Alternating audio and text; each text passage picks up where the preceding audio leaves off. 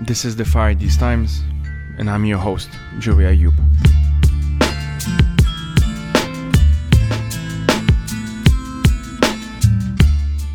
In this third season, we will be exploring internationalist solidarity, prefigurative politics, solarpunk, and how to tackle some of the most pressing challenges of our times. Each episode will be on one or more of these topics. But before getting into today's topic, I wanted to quickly tell you that you can support this podcast for as little as $2 or $5 a month on patreon.com/firethesetimes. That is patreon.com/firethesetimes. If you cannot donate, you can still support by sharing it with your friends and families and leaving a review wherever you listen to podcasts. This helps it get more exposure and introduce it to more folks. That's it from me today. I hope you enjoyed this episode.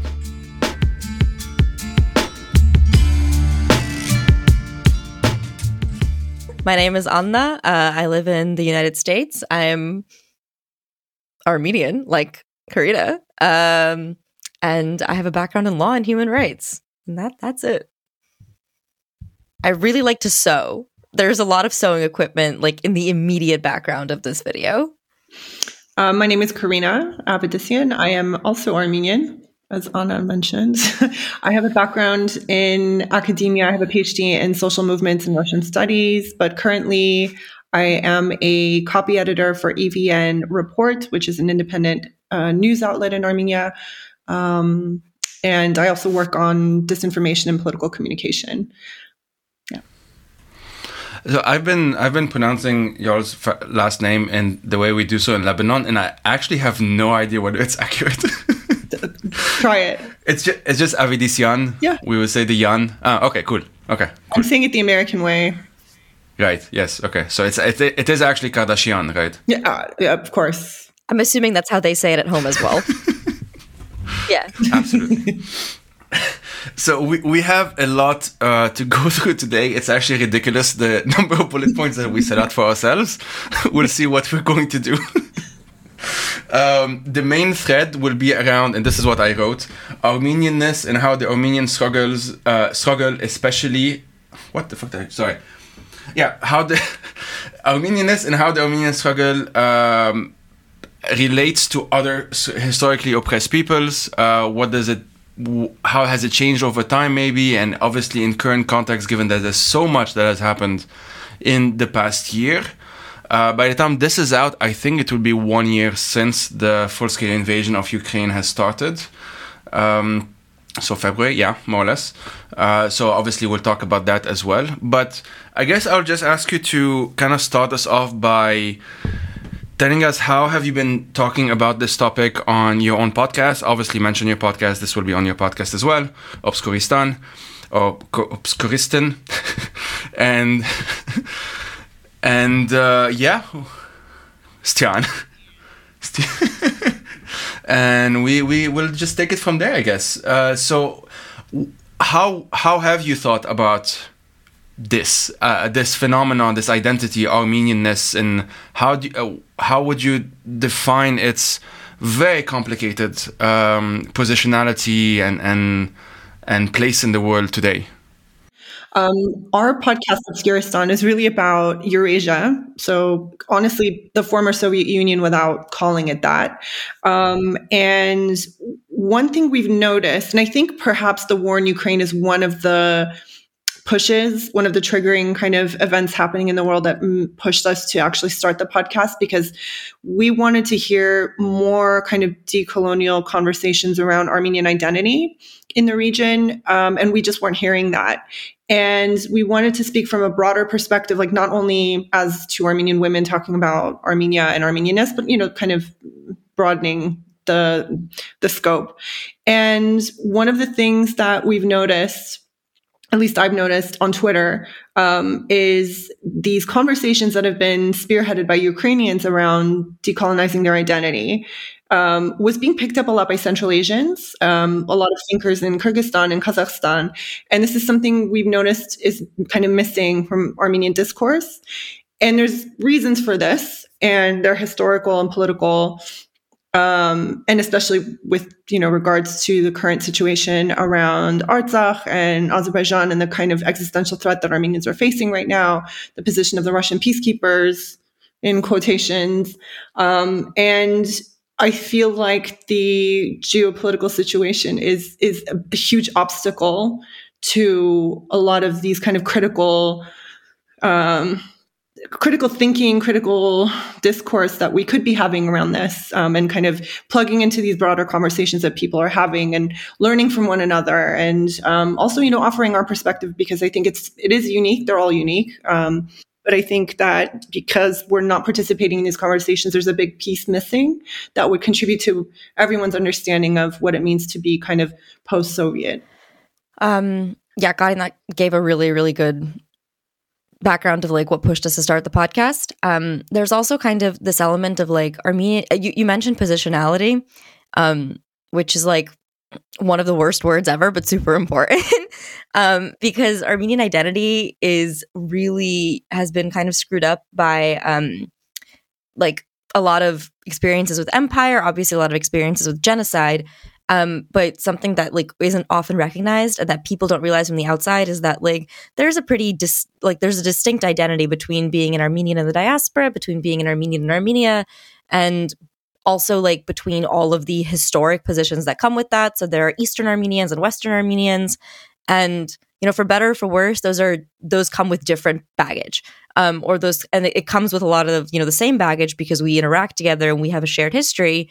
But there's like also a distinction there, and it messes with the positionality of who we are. There's also difficulty because Armenians exist in a lot of other countries, and so our positionality in those countries is also important and different than what our positionality in Armenia is, which I notice gets really screwed up in the United States because like of how white supremacy works. How white supremacy works in the United States and how racism works in the United States and how like connected and pervasive it is and connected to chattel slavery it is. So Armenians' positionality when it comes to race in the US is very different than our position as a global minority, as like a people in our native land and our indigenous land. And I think that is not something that Armenians have advocated very well around historically in the United States, but it's also not something that's like very easy to explain to what is a like global conversation within leftism that's very Western focused, because it's pretty hard to make sense of that even for ourselves, and like trying to explain it outwards that like, well, we occupy one position here and one very, very, very different position on our indigenous lands is also really complicated, especially as like the U.S. exports the U.S. leftists export their own racial politics and their own ethnic politics onto the rest of the world. So that's a couple of words about that. Yeah, I mean, I can already identify a lot. Obviously, I'll try and express myself well. I've tried a number of times, and I think it always came out just badly. Like, it just hasn't been a completed thought because it's such a complicated thing for me. I grew up, obviously, in Lebanon, and in Lebanon, Armenians are just one group like the other groups, right? Like you have Shias, you have Sunnis, you have Maronites, and then you have Armenians. And then within Armenians, you have Catholics, and you have, all of that stuff. And I'm reminded of a frankly ridiculous interview with a Lebanese Armenian politician whose name I don't remember. It was a long time ago. And he was being asked by the host, another Lebanese woman, do you identify as Armenian or Lebanese? And because, of course, having more than one identity is too complicated. And he responded something that it's just glued to my mind, right? Like he said, I'm Lebanese by identity and Armenian by sect. Because in Lebanon, everything has to have the main identity, their OG identity, which is Lebanese. And then, you could subsume the rest of them. You can you have a sub-identity, which is your sect.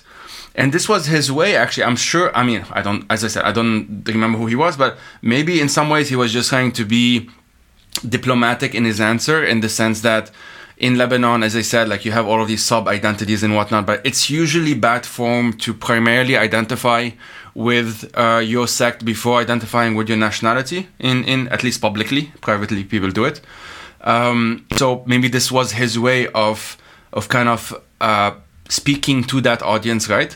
But this is why for me, like and hopefully we'll get into it a bit more, but when I actually went to Armenia in 2015, I went there with a certain baggage, right? Like what I thought Armenian-ness might be. I had done a bit of research. I had done, not Armenian-ness, but what Armenian culture, for lack of a better term, would be. I had done a bit of research. I've done, read some stuff and whatnot, but I was mostly there on kind of just, it was the centennial of the genocide. So I was there kind of as a reporter more than anything. I didn't have much time to do else. And then I went there with a couple of Lebanese Armenian friends from Beirut to Yerevan. There were direct flights for that occasion. And they told me that they actually don't understand much of what folks in Yerevan were saying. It's not necessarily just the language. Of course, I know that the language is very different, or at least, whatever, it's different. But just in terms of like, when they were there, they identified as Lebanese.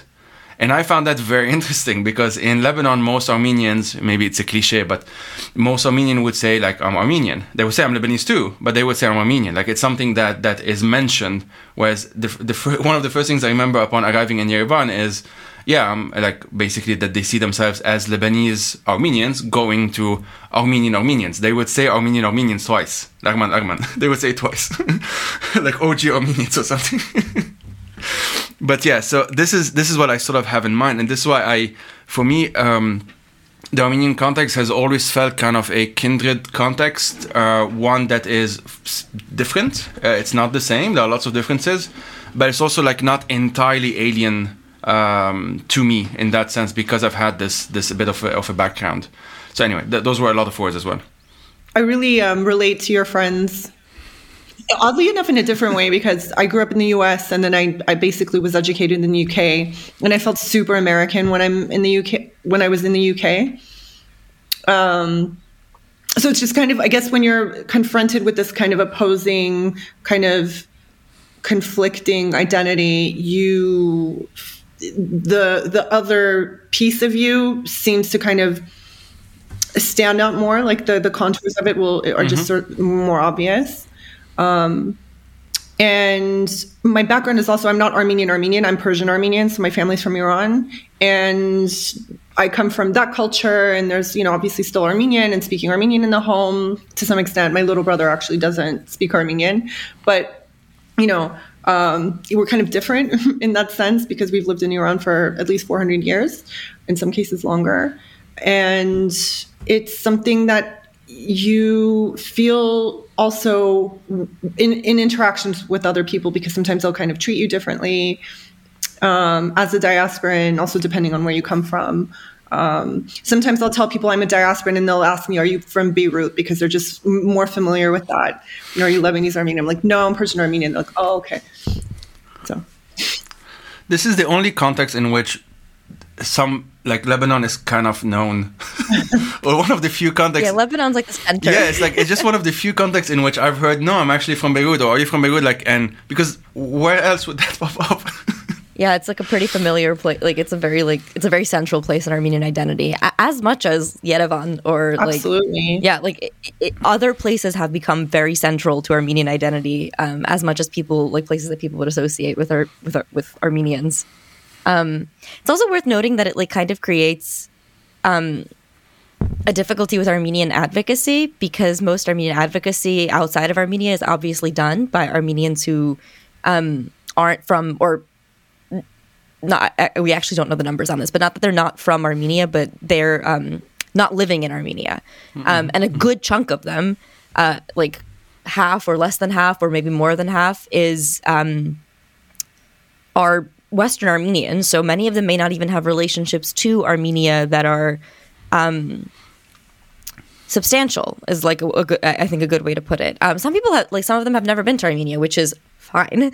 Some of them have, no connection to it in terms of it's not a place that they have like a regular or even sort of like a personal connection to. And that changes what Armenian advocacy looks like, because it changes the centrality of issues. It changes your positionality within the Armenian community. And it creates really kind of difficult, it creates really difficult conversations because it can sort of veer into judging Armenian-ness, when in reality it's it's a very real question of there are, there's a conflict. There is sort of like a crisis right now, and there has been for a while. And in advocating for that or about that, you always want to send, like, in any form of advocacy, you always want to center people closest to the conflict. You always want to center people like absolutely most affected by the thing that you're advocating for. And that becomes very difficult in the Armenian community because we all have a shared history of trauma. We all have a shared history of like connection to erasure. But, you know, sort of the voice of people from the Republic of Artsakh or Artsakhtsis or Gharabakhtis, like it's kind of used interchangeably. Like it can get, they're so small and there's so few of them that it can get erased, even within Armenia itself. But I wanted to kind of go back and zoom out as to like why that happened and what that is, because like, yes, there are historical, like, you know, like subgroups within the Armenian community, but some of that is also like deliberately some of that is deliberately inflated by the history of empire. So Armenians are a people who've lived under many different empires and who've historically been like have transcended borders. Like Armenians as a group have always had identity for most of their own history, or most of our own history, across state or like state-like lines. So even when they were distinct entities that, you know, were governing them, Armenians sort of like traversed that, which created a really like, I mean, kind of a cool culture, because on the one hand, like, while Eastern Armenians who were living under the Russian Empire were obviously deeply influenced by Russianness and by Russian identity and by Russian culture and by the culture of, you know, the Caucasus and Caucasus groups like, you know, Georgians, Dagestanis, Abkhazians, etc. They were also still fundamentally connected to like further west. So they were more connected to, I guess, like what you would now describe as the Middle East, to Middle Eastern culture, to Levantine culture. And that created like a sort of different group identity because they always were connected both to their empire and also out beyond, which is, I don't know, kind of an interesting history to think about. But I want us to like get into a little bit of the connections to our imperial cultures a little bit, because I think it's like we started by talking about the war in Ukraine, and my experience in looking at the Armenian community when the war in Ukraine started was really bizarre, because as somebody with a lot of connections to Russia, to Ukraine, to like having family in Ukraine and things like that, like it was like my reaction was one thing, but seeing Armenians who had very little connection to that had a very different reaction to it. And so like people would ask me, like especially like, you know, like my Indian friends here, like their parents especially would be like, oh, like what do Armenians think of the conflict in Ukraine? And I'd be like, I don't know. I don't want to answer this question. Like I really know. But yeah. Can you? So, I mean, we can get into that. Yeah, I wanted to add something onto that actually with what Anna was saying. I mean, there's this, you know, historical legacy that also, you know, impacts that. Anna touched on a lot of that. I think one of the most kind of interesting things for me is to remember how after the 1915 genocide, so many Armenian refugees and orphans ended up in Beirut and created a new life, essentially, and one in which there was, you know, kind of a strong boundary, I would guess. I don't know too much about it, but they were super Armenian. They were able to do commerce, educate, you know, have a civic life, and everything was conducted in the Armenian language. And to the point where there was just more institution building in Beirut in terms of the Armenian diaspora than there were in other places.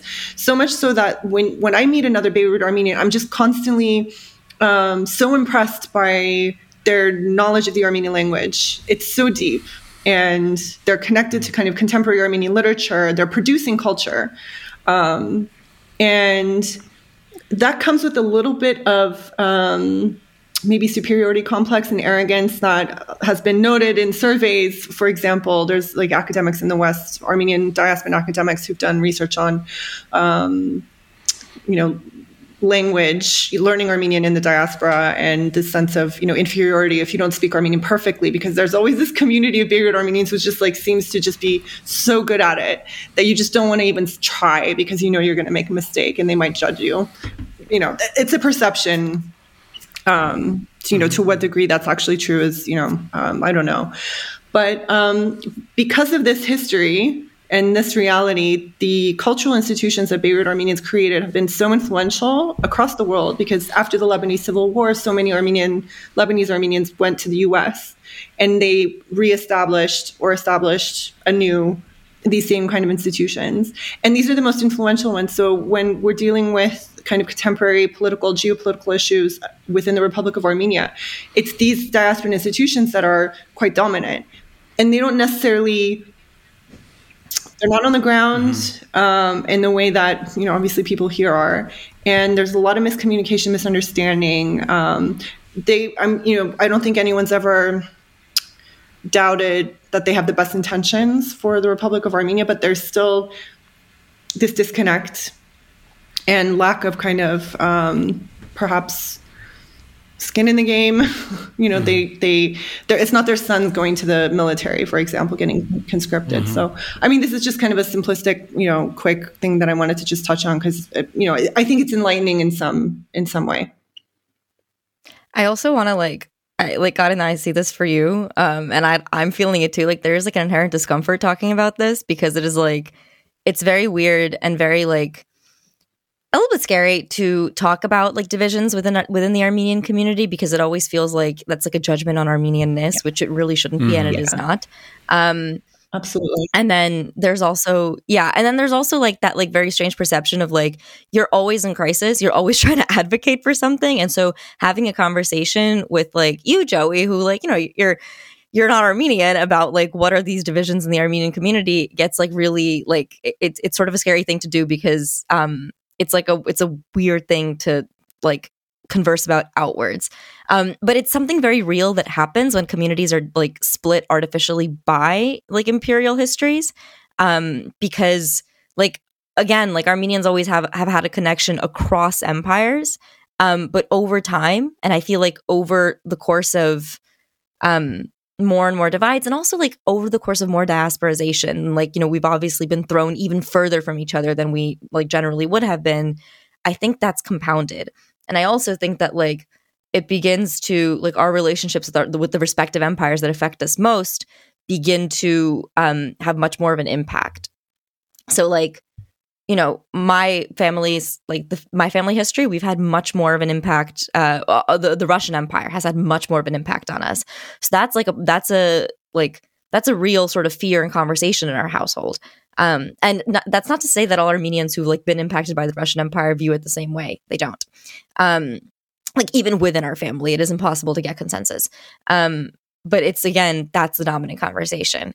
If you move to the West with Western Armenians who've obviously been mostly impacted by Turkish imperialism, by Pan-Turkism, by Turanism, then their perspectives are going to be very different, because that's the predominant force in their life. And that creates advocacy difficulties, but it also creates it's very bizarre, because those divisions were sort of almost not deliberately sown, but they're also a consequence of genocide and diasporization and sort of the spreading out of Armenians, and they it creates a difficulty in talking about this too, but also it creates a problem of identifying Armenians' positionality too, because there are conflicts within which we have very clear connections to, and we have really important relationships to. But because of the way that Armenian advocacy and the discussions about Armenian-ness works, and because of the sort of sense of desperation that Armenians have all the time, they don't really get discussed. So our connection or our positionality or our relationship to the Ukrainian conflict isn't really fully explored, and it's often really that conversation is very reductive. I know I've seen it. I know Karena's seen it. It's so fucking reductive. Sorry, am I allowed to swear? Yes. Great. It's really fucking reductive.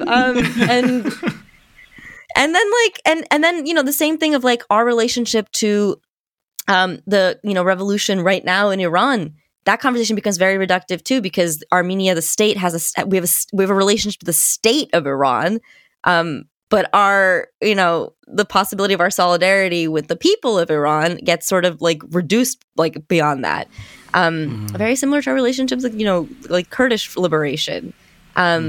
And those things, like diaspora creates problems in talking about that, but like more importantly, empire creates problems in talking about that, because you're forced to make a lot of really shitty choices to survive. And that sort of precludes like it and because you're really small, because you're diasporized, it prevents like other people from having a slightly more nuanced perspective on, you know, why the state of Armenia may be making certain choices, and why that's not necessarily a reflection on like what the positionality of all Armenian people is, or why, you know, Armenian institutions in the US may be making certain choices and saying certain things, but why that's again not a full reflection on what the positionality of Armenian people as a whole is. Yeah, absolutely. I mean, this is, I don't know which episode this is going to be, but there's been like 120 plus something so far. And although I study diaspora studies is one of the stuff I do, and I focus on the Lebanese diaspora, I haven't done any episode on it yet because I honestly have no idea where to start. I'm still trying to figure out what to do and how to go about it, because it changes a lot depending on the context. And some of the main ones that those who are familiar would know would be obviously the US, like Lebanese Americans, and maybe Lebanese French to some extent as well. And then we're kind of spread out all over the rest of the world as well. And obviously in Latin America is completely different, because that's an older migration. It's why I have the Argentinian passport and I've never been there. It's passed down by, you know, my grandfather had it, you know, all of that stuff.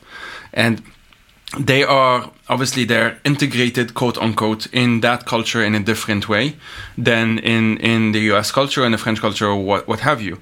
What's very interesting to me is that it often gets I'm not gonna say it often gets simplified, only because, I mean, yes, that is the case, but I see lots of members of that diaspora, whether it's first gen, second, third, fourth, whatever, also participate in these simplifications, and often actually providing cover.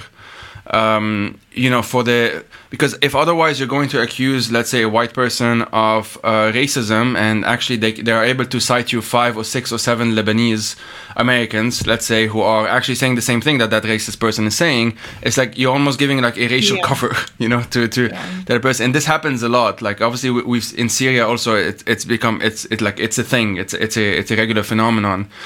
But yeah, anyway, so all of this to say that maybe one day I hope one day I'll do an episode on diaspora specifically. But for our purpose now, obviously when we started, this will go out roughly around the same time when the full-scale second invasion of Ukraine by Russian troops started. Let's get into the very complicated and messy situation, or the weeds, if you want, of how Armenians, or maybe if you don't want to generalize too much, but at least those that you have heard about, how have they kind of positioned themselves in relation to this, and how does it differ, let's say, from one diaspora to another? You know, all of this would be kind of like broad strokes and broad generalization, because it's the only way to talk about it. But let's try anyway, if you don't mind. I'm just wading into the fire. I'm like, oh God, here we go. I know. Here we go. We're actually doing it now. I think initially one of the things I noticed was just this exasperation on the part of Armenians around the attention that Ukraine was getting from the world, and especially the West, the sympathy and support. And I think I personally know of some people who should be, naturally aligned with the Ukrainian people and supporting them, and they're either quiet about it. Honestly, like they just haven't said anything about it. And I've heard a lot of similar sentiment from Syrians around this, although there is this kind of natural connection with Ukraine, obviously, both being victims of Russian military aggression. But I think because of that international attention on the plight of Ukrainians and this kind of understanding that, obviously they're being invaded by another country and they're defending themselves as anyone else would do. Whereas in the 2020 Nagorno-Karabakh war, Armenians felt that the same thing was happening to Armenians there. They were being attacked by this aggressor, and there was none of that kind of sympathy. So I think there was, honestly, a lot of it was burnout, because Armenians are just, dealing with existential crisis after existential crisis, that it was really hard. But I think I maybe want to give the floor to Anna now before we go into kind of what the current situation around the Russian peacekeepers and how that impacts Armenians' view of the Ukraine war. How all of that is informed. Yeah, I think that a lot of it was like, I mean, it's in the U.S. especially, the response to Russia's invasion of Ukraine was extremely not tinged. It was just like, it was borne out by racism. And you can see that like even in the most basic structures of how like the U.S. government responded. Like the United for Ukraine program, which is it's basically the refugee program that allows Ukrainians into the U.S., is extremely efficient. Like my family has some experience with it now, even personally. So like both professionally and personally, super efficient. It works pretty quickly. It's pretty simple. That is like the biggest contrast to the godforsaken nightmare that has been getting refugees from Afghanistan into the United States. And like the just hoops that like hoops is not even like enough of a word. The absolute like hell that they have to go through that is set up by the United States in order to be able to get them here. The requirements are shifting. They've changed, what like the promises have been, so many promises have been broken. It was not planned ahead of time. And then it was a disaster when it was planned. So things like that, like pretty obviously show that, the response of the United States was, it came from a racist place. And unfortunately, what that means is that there was a lot of sympathy. Not unfortunately, what that means is that there was a lot of sympathy towards Ukrainians, which is as it should be. And like what you really don't want to do, and like what like I didn't want to do, both having like personal connection to this conflict and also just like an understanding of what the power structures at play are. Is then use that to reduce like the struggle of Ukrainians for their own rights. And that I think like is where like Karena was like describing like real burnout for Armenians, because you're seeing this like sympathy, you're seeing it tinged by racism, and we occupy a really complicated position when it comes to race. We conveniently fall in and out of like categorizations of whiteness, depending on like what's going on, and that actually can tell you a lot about what whiteness means in the US, but that's a whole other freaking thing. But that I think like made a lot of Armenians extremely wary. That, and then the fact that the state of Ukraine, the Ukrainian government, positioned itself as an ally of Azerbaijan. There was like a lot of I still actually like there were a lot of like rumors that they'd sold white phosphorus. Those were debunked to some degree. I'm like pretty sure it's not true, but it's also honestly hard to like even keep track of that, because they had positioned themselves as allies of Azerbaijan. So there was a relationship between those two governments as well.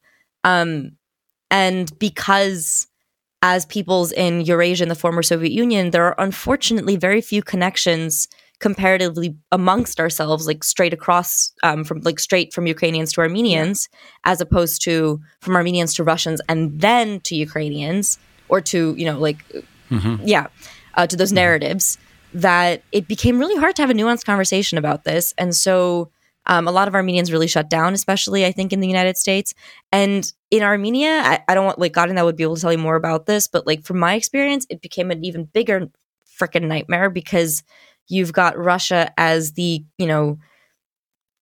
closest thing resembling a peace guarantor, which is, I don't know, it's I guess like saying a scarecrow resembles Julia Roberts. They're just fundamentally different things, and yet that's the position that it's occupying, because that's what they've got.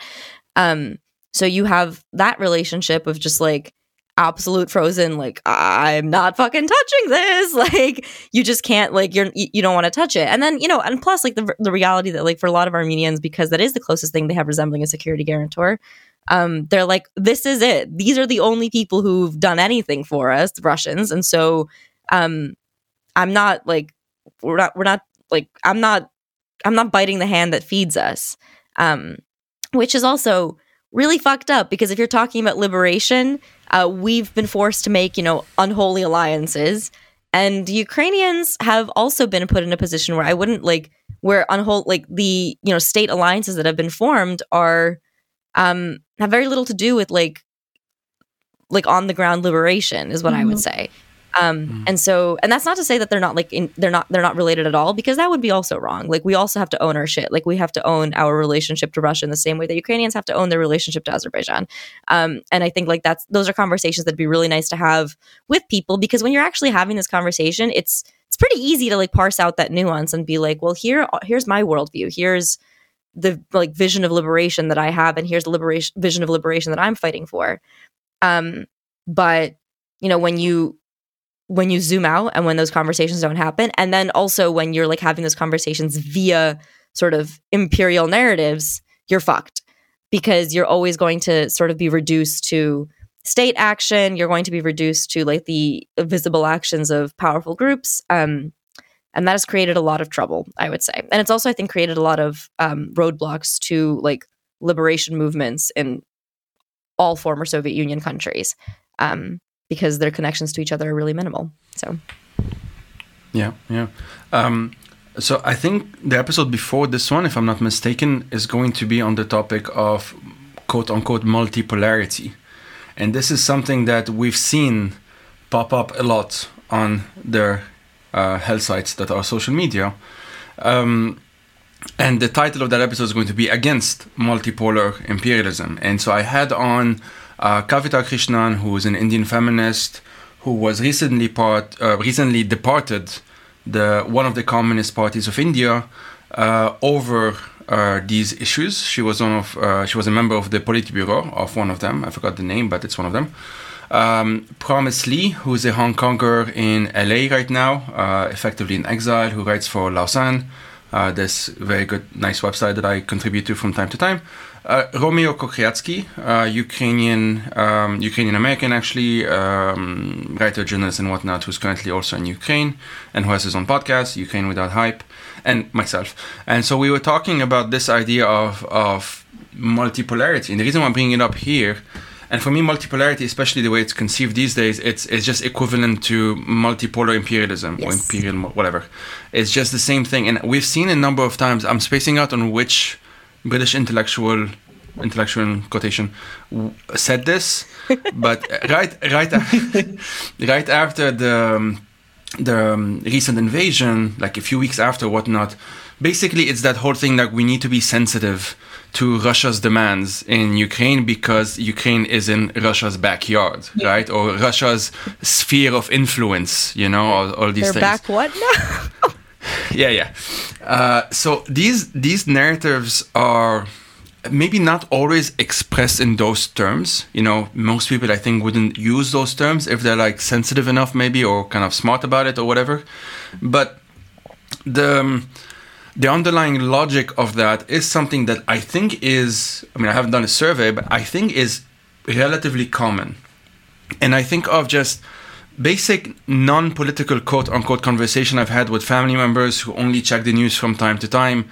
And a lot of them, for example, don't know much about, I'm talking about Ukraine, Russia here, so don't know much about Ukraine and kind of just assume that Ukraine, Russia, there's some deep connection there. And it's like, as Kavita herself mentioned in the thing, it's like the position is that Ukraine is a lesser Russia, right? Mm-hmm. And Belarus gets talked about in the same way, although these days Lukashenko kind of takes over. But it's one of those things. And then when Ukrainians themselves say, no, that is not the case, it's almost like there's a bit of resentment. I don't know if that's but like, there's something like you're complicating our worldview too much now. We're used to categorizing, putting boxes on the map. The map is kind of clean, it's cute, it's nice, you know, we can color code it. This is the Russia-ish space. This is the people who are listening to this have no idea what I'm doing with my hands. And this is the this is the danger of cameras. I think people can see my hands. But like, you know, oh, this is, you know, ex-Ottomans and, you know, whatever, all of that stuff. Obviously, again, not always framed in those terms. I feel like the logic that of the time when it used to be framed in those terms has kind of just been recycled to accommodate our present moment, but is barely more nuanced than it was like 100 years ago, if at all. So I don't know if you have thoughts on that. I just ran into this. Sorry. Go ahead. I just ran into this issue in a class I am taking. And it's It's an international law class, and there was this like conversation it was about legitimacy and the legitimacy of international law, and it was really frustrating and fascinating to see how sort of all of the suggestions were like also cycled through state apparatuses. So you had these like suggestions to make international law more legitimate, maybe more fair, and like, you know, like what, like it's a much bigger conversation, but they were all sort of, I was like taking a step back and thinking, well, all these things really do is formalize regional imperialisms.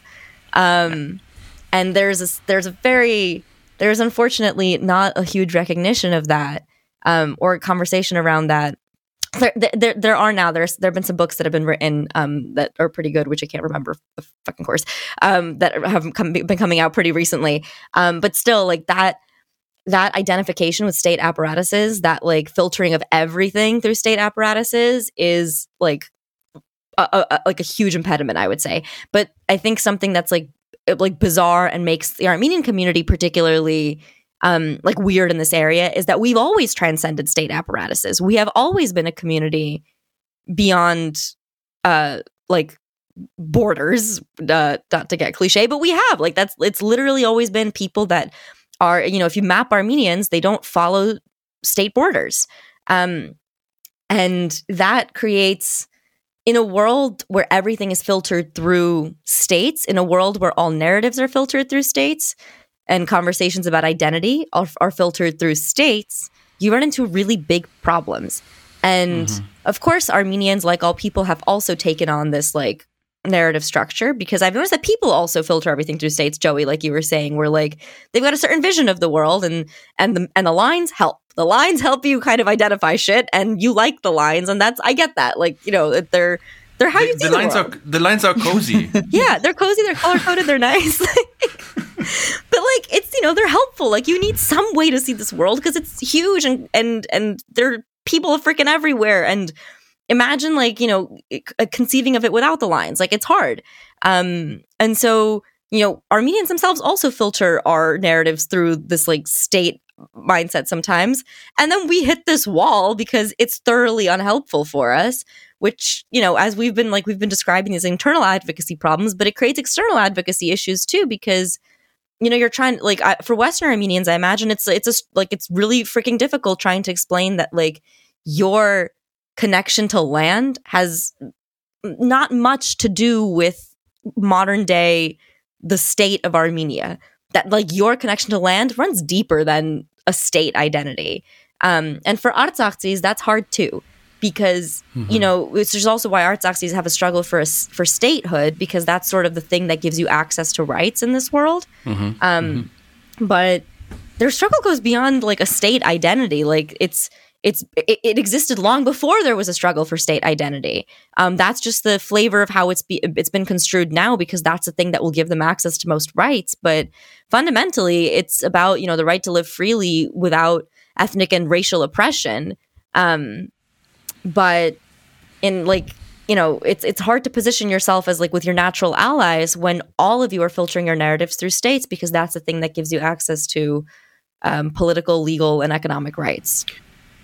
I think one of the impediments to that also goes back to what you were saying earlier, Joey, in your question about Western analysts kind of oversimplifying the Ukraine conflict and kind of saying this is Russia's backyard.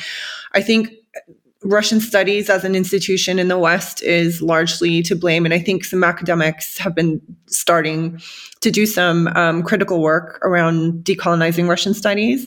And as someone with a Russian studies background, I have a master's and PhD in Russian studies. I've noticed this as well, right? Within, you know, these institutions of higher education where most of the opportunities, research opportunities, grant opportunities were centered around Russia. And most of the specialists chose Russia as their topic. And in these institutions, they also kind of subsume studies of like Central Asia, the Caucasus, even like Central East Europe. The Russia people were the ones who kind of were at the top of the hierarchy. And when you start kind of decolonizing the scholarship of the region, you actually find the Russia analyst acting like Russian imperialists in the sense that they feel threatened. Their work is threatened. Their worldview is threatened. And their careers. and their careers, because they make a career off of commenting on absolutely. stuff that they didn't study. Absolutely. And I think with more of these critical discussions, I think the Armenian struggle, as Anna was saying, would be cast in a different light, in a more nuanced light, that wouldn't see it as, for example, this is a territorial integrity of Azerbaijan, and just kind of leave it at that, like, end the conversation at that. Fuck off. Yeah. Sorry. A couple of things. One, I mean, just to maybe emphasize what you were saying and how deep that goes, I'm thinking of, I was looking it up while you were talking, like the comments of the Pope of all people. When did he say this? I don't know, some weeks ago, whatever, it doesn't matter. But he said, like, so it was while commenting on the cruelty of Russian troops in Ukraine that, quote, "The cruelest troops are perhaps those who are of Russia, but not of the Russian traditions, such as the Chechens, the Buryats, and so on." Super cool. Super cool. It's so specific. Document I talked about this. Yeah, we were recording an episode on Chechnya, and we talked about this, and we were like, "What did the fucking Chechens do to you? Like, what did you? Where did what did the Pope know about Buryatia before he suddenly just like threw this freaking Molotov cocktail at them? Like, why, dude?" Yeah. But also, what do you know about the Russian tradition? Like, what are you here commenting on the Russian tradition? Yeah, like they didn't freaking colonize and like destroy all of these people in their land. My God. But right, that example is just, for me, it just exemplifies so much just the attitude in general, and how, like, it wasn't really, I mean, it was followed by outrage in the spaces that I followed, but it wasn't this huge thing that made the news, and people were talking about it 24/7. It's like, what the fuck no, it was just a comment, and that's it. And obviously he's the Pope, so you can say stuff, stuff like that. And for me, it's very telling. And again, I just use them as an example, but in the early days of when the invasion started, I won't do too much on this because I have other episodes that focus more on Ukraine.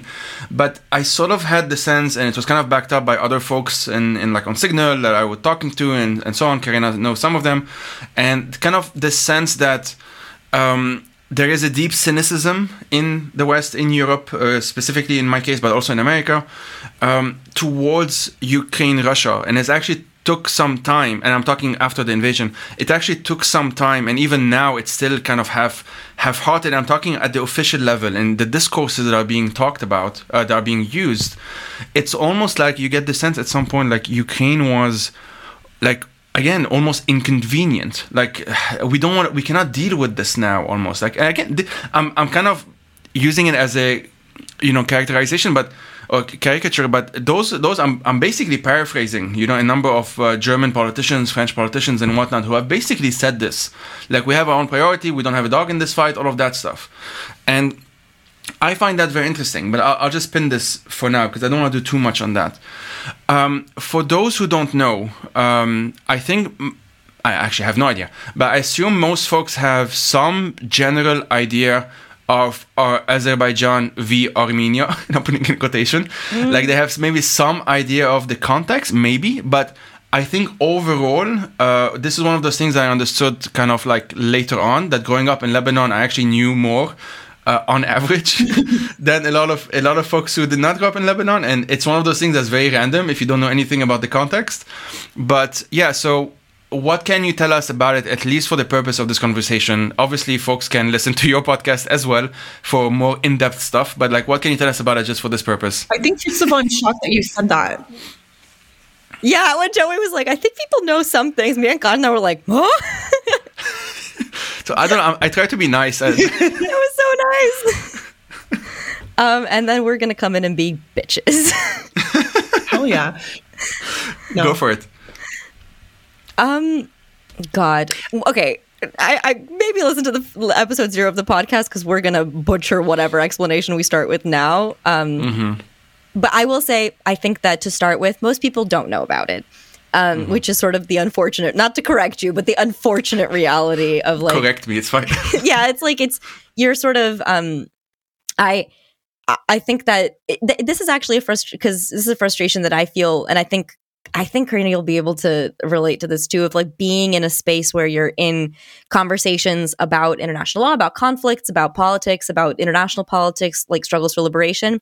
I talk about that stuff daily with people who are also talking about that stuff because, I don't know, their brains have rotted. But like, it's really frustrating because there is a lot to discuss in about the, you know, struggle for Armenian and Artsakh liberation that can tell you a lot about these issues. And unfortunately, anytime I want to have a conversation about it, I first have to launch into a 20-minute at minimum. Like that's like my tight 20. Like I have to launch into that explanation of what the hell is going on, what, you know, the basic actors are. Because as I mentioned in our podcast, if you Googled it, you really would have like, and somebody wrote this on CivilNet in Armenia as well. If you Googled the conflict, you would have a hard time finding out what the fuck even happened, just because the reporting is so piss poor, and because the reporting is so like riddled with both sides. You would struggle to find out who even attacked or who started a war, or like at its basic level, who are even the actors involved. It'd be impossible.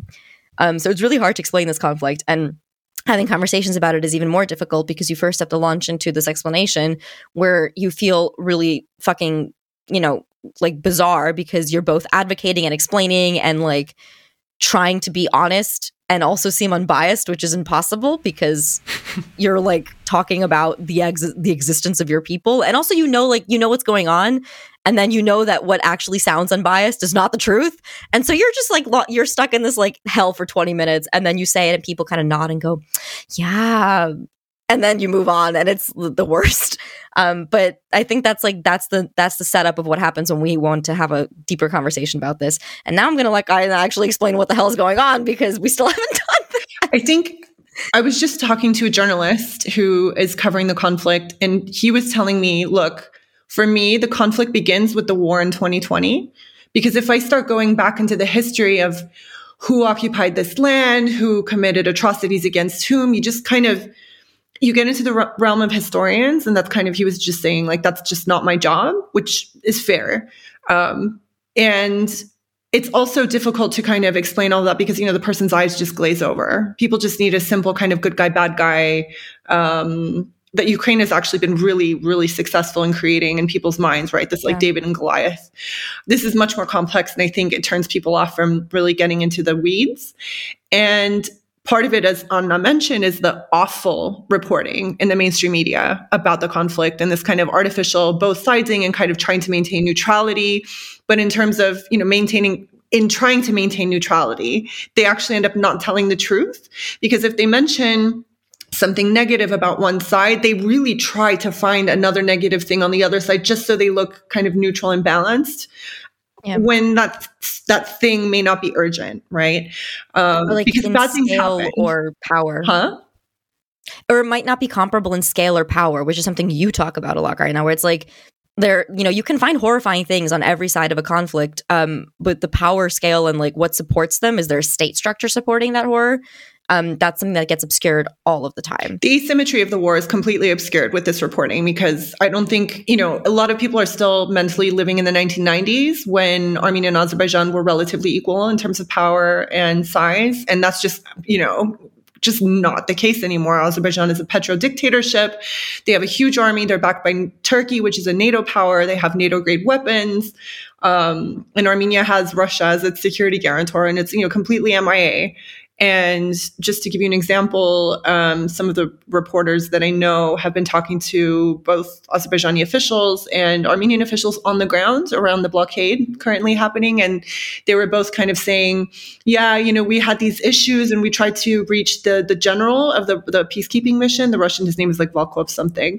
And like neither side could actually contact him. They didn't know where he was. Like he just wasn't picking up the phone. So literally MIA, you know what I mean? And I think one of the things that I noticed when the 2020 war was still going on and after, in the aftermath, I have to say, just kind of very briefly, was in many ways almost more traumatic than the war itself, because I mean, for Armenians in any case, because, you know, we lost, and then we were subjected to the steady stream of kind of, you know, torture porn, war porn, videos of Azerbaijani servicemen kind of torturing, mutilating, executing Armenian civilians and POWs. And I remember at the time, I was just kind of on Twitter thinking, oh my God, only Armenians are talking about this. Like literally no one cares. No one else is saying anything. And what was worse was that a lot of the journalists who focus on the region, so they're based in the region or work for outlets that, specifically cover the region, and analysts as well, were kind of condescendingly talking down to Armenians, saying things, essentially saying you're overreacting, you're being really emotional. And it was in that moment that I realized, for example, my word, even as someone with a PhD and expertise in the region, working on political science and politics and security in the region, was somehow undervalued or devalued to the point where my analysis was worth less than this old white British journalist, really like travel writer, right? Thomas DeWall, I'll name him, who doesn't even have a master's degree. I mean, he has his undergrad was in Greek, like ancient Greek. And close enough, right? And it was just really interesting because a lot of the Armenian scholars online were kind of giving these really fact-based kind of debunks of his points, kind of saying, well, this isn't true because here's evidence, and these people were treated as like just these emotional Armenians. You're so tribal and incapable of objectivity because you have this emotional connection to the conflict. And it reminded me of this book, and I absolutely recommend this to your listeners. It's called The Politics of Exile, written by a scholar named Elizabeth Dauphiné, who is a scholar of the Bosnian War. And it's an autoethnography, which is an amazing genre in and of itself. I mean, it's written like a novel, but it's a scholarly work. And in it, she describes giving a talk about the Bosnian War and being challenged by a Bosnian man in the audience who was there for everything. And it's just, the story develops around their budding relationship, their friendship. And it kind of invites the reader to question whether you can look at something like conflict, war, death in an objective way, whether objectivity is even possible, let alone, this idea that objectivity is even a thing that exists, as if, this British man's worldview and whole life hasn't, impacted how he sees this conflict. Obviously not. But I think a lot of things for me personally kind of fell into place. I was like, okay. So this is what my voice is worth. Right. And also I just wanted to go back and say, it's not because I have a PhD that I'm like, my voice is somehow more valuable than someone else's, but I think it means something. And it means, the fact that I've worked on the region and I'm here, I think does count for something. But it was also, really this inherent racism. Facts. Huh? Well, also, you were talking about facts, right? Like, that was what was crazy, is that you would bring up facts and you would get responses to your emotions, which, like, hadn't even really entered the conversation at that point until somebody was like, you're being emotional. You're like, okay, but what about the litany of, fact-based information that I just gave you? Yeah.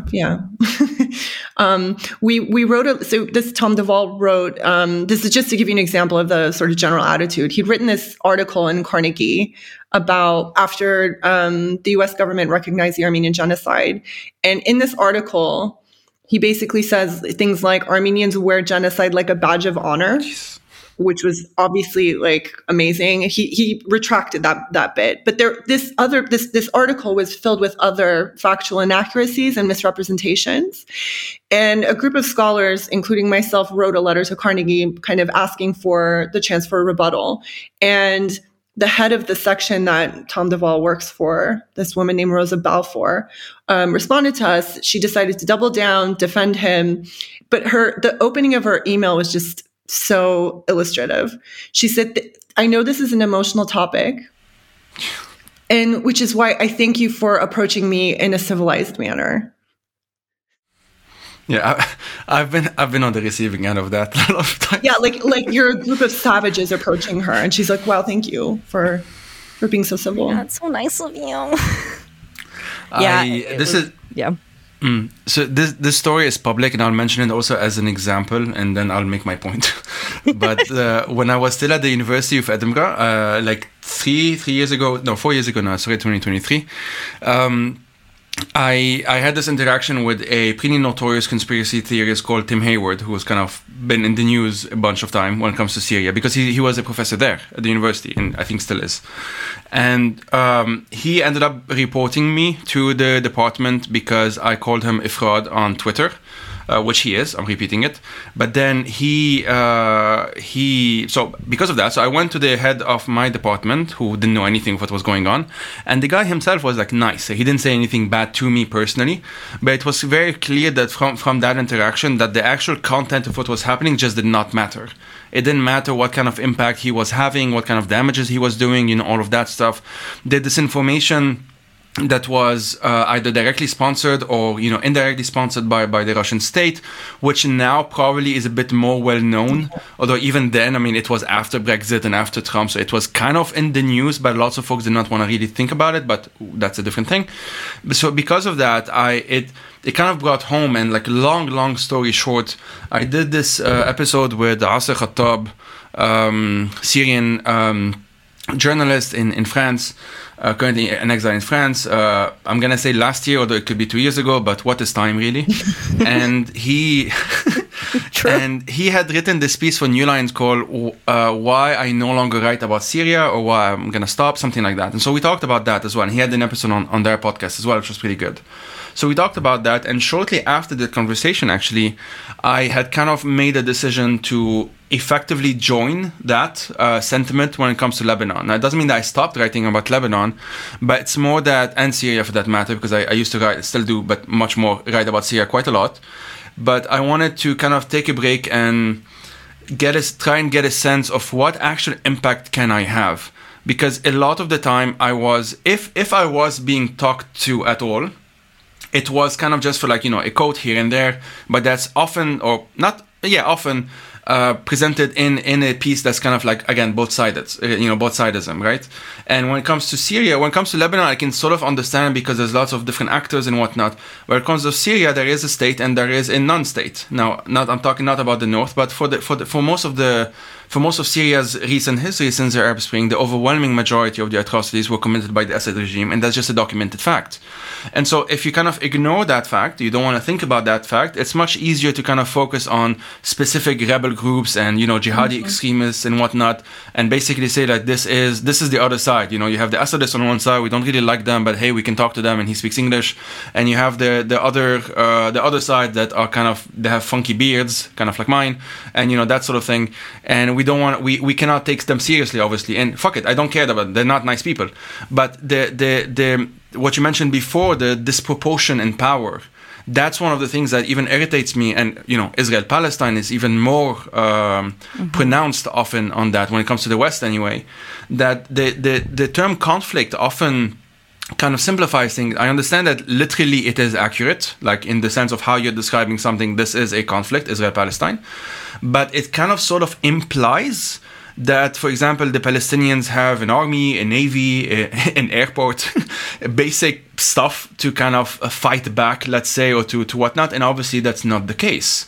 So if you ignore that, it kind of becomes...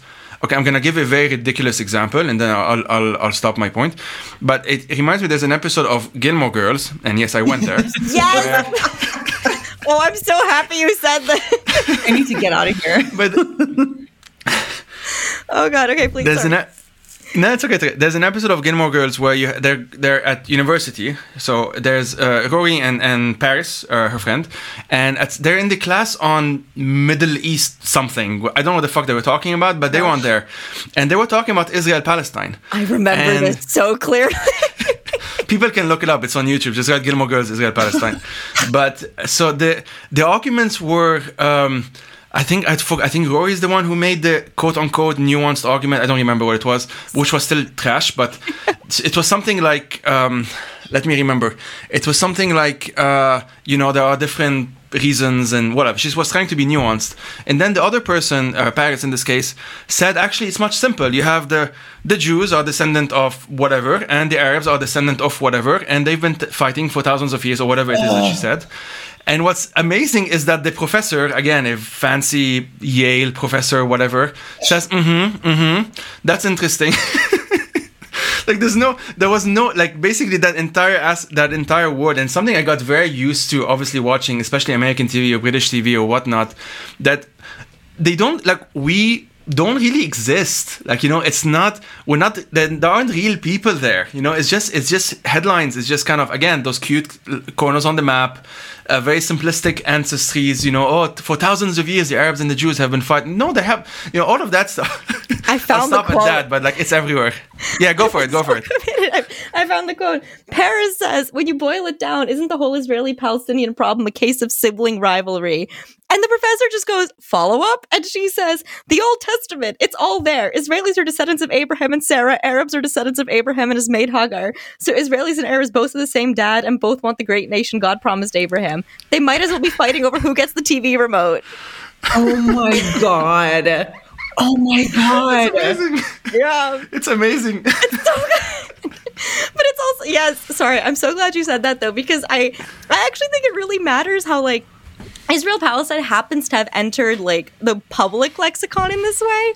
And so you get to really see, like, what is, because people casually reference it. So it's in the casual references that you get to see, like, what is really, like, what's the essence of what people are boiling. Yeah, because they don't have you in mind, right? Yeah. They're not talking to you. And so because they're not talking to you, and this is the whole James Baldwin thing that I always steal, like, because they're not talking to you, you are actually, you can pay more attention to what they're saying than their audience, or for that matter, them, for what they are actually saying. You can, because they're not talking to you, so they're not bothering to contextualize or to be sensitive or to hide what they're saying or whatnot. They're just saying it. Yeah. And so that's very interesting. And it's everywhere in pop culture. It's everywhere. I do cultural studies, so it's something I watch TV and I say that I study. Basically, that's what I do. But it's something that we watch Gilmore Girls. This is for science. Honestly, no, but like, that's very, because the thing is, like, about Armenians, it's what's kind of difficult is that Armenians we very rarely enter the public conversation. And so this is like a really dehumanizing effort where, like, as Armenians, you're constantly fighting to enter the public conversation. You're constantly fighting to, like, get that, like, abstracted cultural reference.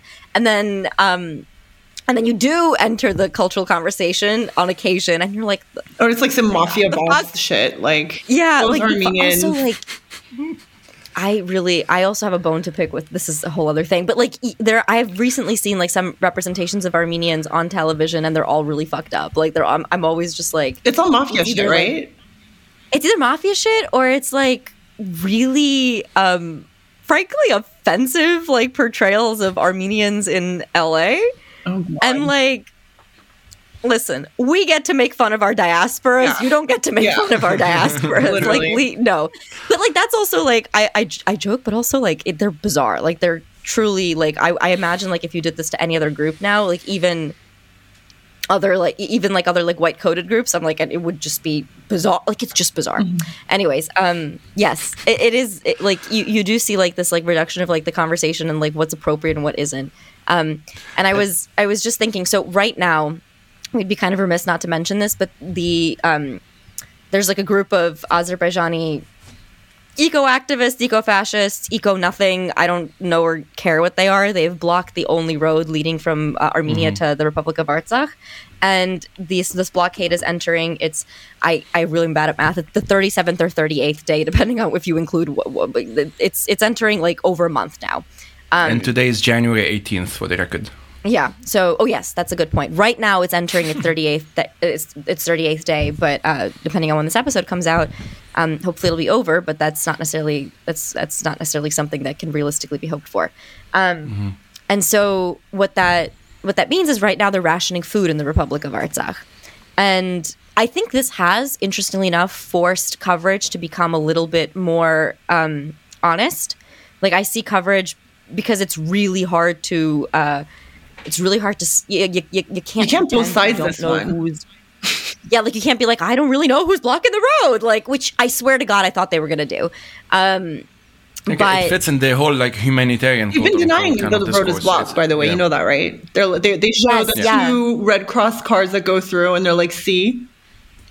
Which is like really interesting because it's like, yeah, like there's this, it's so bizarre because there's like this like there are Red Cross cars going through. Anywhere else where you have the Red Cross with their freaking flag flying, like, please don't shoot us, we're the Red Cross, like driving through, you'd be like, oh, that's a humanitarian crisis. And they're like calling this as a blockade as a joke. And I'm like, all right, like I don't know what to tell you. If someone's airlifting supplies in or like driving supplies in because you can't simply get them by the normal routes of trade, that's a blockade.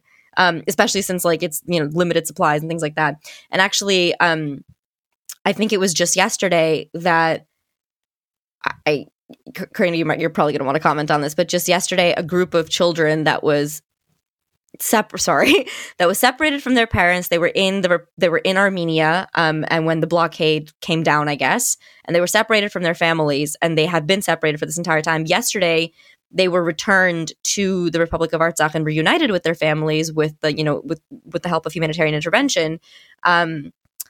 But even in the process of returning those children to the Republic of Artsakh, they were like, the bus that was driving them from Armenia to Artsakh was boarded by, I think, masked Azerbaijani agents. I don't I don't know if they're working for someone whether else, they or were the eco activists in quotations, or I don't know if it's motivated by personal vitriol or professional vitriol. I don't really care. But they boarded this bus, and one student fainted. Like, they were just like terrorizing these kids. And I'm giving these illustrations mainly to like describe that, like, so the reason I say this is because I was looking up articles to kind of like see what the news coverage about it was like. And even still, like, even as you're describing a blockade, food, like, there's no food in the supermarkets right now. They're rationing pasta and sugar. Even with that happening, you had Thomas Duvall saying something like, well, you know, both sides have definitely been the aggressor in the past. Now, for sure, Azerbaijan is the aggressor. This is what had to happen for Azerbaijan to be named as the aggressor. And yet still, like, there's this, like, both sides have been, like, I can't, at this point, can't really imagine that being said in these same media sources about, you know, like Ukraine, for example, because in a conflict, they're like, people fight back. But it's this, like, it's again, that story of like how the words of like really particular non-stakeholders have become very, like, have had outsized importance. And it's very strange. They were on the ground, not on the ground, but because they were some of the first Western analysts to look at the region, they just hold this kind of unassailable position as the authority on the conflict, even though he hasn't been here in years. He doesn't speak any local languages aside from Russian. Which is a stretch to call that a local language. Frankly, in the modern era, it's really a stretch to call that a local language in Armenia. Anna, did I tell you I met those kids? You did. I wasn't sure if you wanted to share that, but I did, and I recognized a couple of them in the video. Yeah. So just for your listeners, Joey, these kids, they were from the ages of 13, 14 to 17, 18. They were young musicians from Artsakh who had traveled as a group to Armenia with a chaperone to watch or attend the Junior Eurovision, which was in December. And then when they were trying to go back, the road was closed. It was blockaded, and they've been stuck in Armenia ever since. And they were staying at a hotel where I was staying. And I'd gone down to the restaurant to have dinner, and the woman working there said, you know, can I take this extra chair? And I was like, sure. And she says, you know, it's for the kids. And I was like, what kids? And she said, oh, the kids from Artsakh. And I just kind of like looked over and I saw them soon. I was like, oh my God. It just slowly dawned on me like who they were, because I'd heard of them. And in the evenings, they were just getting together in the lobby and just playing their instruments. They were singing, just, you know, hanging out on their phones, just, you know, no structure to their day, just kind of, I mean, it was really sad seeing them. But, you know, I think, I don't know, for what it's worth, I don't know, I don't want to be a kind of simplifying what's happening here, but it seems like maybe this is helpful for your listeners as well, Joey, that Azerbaijan kind of wants to create a sort of Gaza situation with this siege and kind of keeping these people under pressure like this long term. Yeah. I was talking to a friend who was recently in Palestine. She brought me back this awesome keffiyeh. It's in the shot. But she she was like visiting her family's home in Palestine, and she was saying how Israeli soldiers were going around making them take down all the Palestinian flags. Yeah. And she was like, this time it's because it was Hanukkah or for some other like fucking reason that they were coming up with. And she felt like, it felt humiliating to her. And I was just thinking, this is very familiar because that's what Azerbaijanis would do to vehicles traveling through Artsakh. They would make them take down the Artsakh flags. They would scratch them off of cars. And it's that like, and the reason I mentioned like the children kind of being harassed as they were entering, their homes is this was a humanitarian effort. It really would have been absolutely zero loss to Azerbaijan to just let it happen. In fact, it probably would have helped them with PR. And yet I think the goal of, there's like one way to look at it, which is to say they just hate us so much that they had to they had to take this opportunity to terrorize those kids, which is entirely possible. But I think there's also another like a little bit more a different explanation, which is that the priority is actually not on the outer world. The outer world has sort of made its opinion heard. The priority is on internal terror. It is on internal humiliation because that's what kind of keeps makes people leave. And that's like, that is enough of a priority that it's worth whatever results come out from that, like whatever news story comes out from that about you terrorizing these children, about you treating them this way during a humanitarian effort to like reunite them with their families in the middle of a blockade. So it's not even like they're not being airlifted out of Artsakh. They're being I keep saying airlifted. They're not being airlifted at all. They're not being like transported out of the danger zone. They want to get back with their families who are in the danger zone. And still, like, I think the priority is on that kind of like terror and humiliation, which gets obscured with pretty much all the coverage of this, even as like you see, even as you see slightly better reporting coming out of it. So that's what's going on in Artsakh right now, which is also why like it's weird to come here and have this conversation about like diaspora and identity, about what all of this means when like again we're like you're trying to unpack all of this stuff while also like advocating for the sort of very real and immediate issue. And but you can't not do it. You have to unpack all that shit because it's the stuff that's impeding you from being able to advocate properly for the very real issue. So I don't know. That's where we're stuck. Yeah, I mean, one stupid thought I had while you were talking is like, wow, this is gonna be complicated to pick up a title for this episode. Yeah. It's not one thing. That is why I only choose stupid titles for our. Every time I say that, I just be like, where did we even fucking get that? It should be like Armenians : it's complicated. Yeah, but, like the what you mentioned, like for me. I was gonna say like cruelty is sometimes the point. At least it's part of the arsenal being used. It's not like a side effect. It's just like rogue. There is this tendency, I think, due to the quote unquote objectivity aim of a lot of reporting, a lot of even academia on this, that if you say something very straightforward, they did this and we know they did this because it was literally filmed and they said they did this, for example, then this, you risk becoming quote unquote biased or whatnot, which for one, it implies that people are not biased in general. It implies that there is such a thing as neutrality. Like, Karena, you mentioned like, I understand that person who said, I understand this is an emotional time for you and whatnot.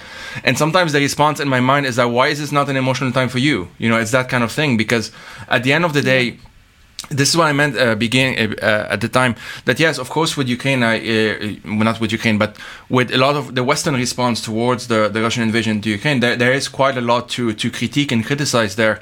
But part of me was also just kind of wondering whether this whole privileged status, and I'm putting this in quotation because, a refugee is not privileged by definition, but the sense of like being paid more attention to, let's say, I kind of wondered from the beginning whether this was going to be a long-lasting thing anyway, because it's not that long ago and it's still ongoing. You mentioned the caricature of the Armenian mafia and whatever.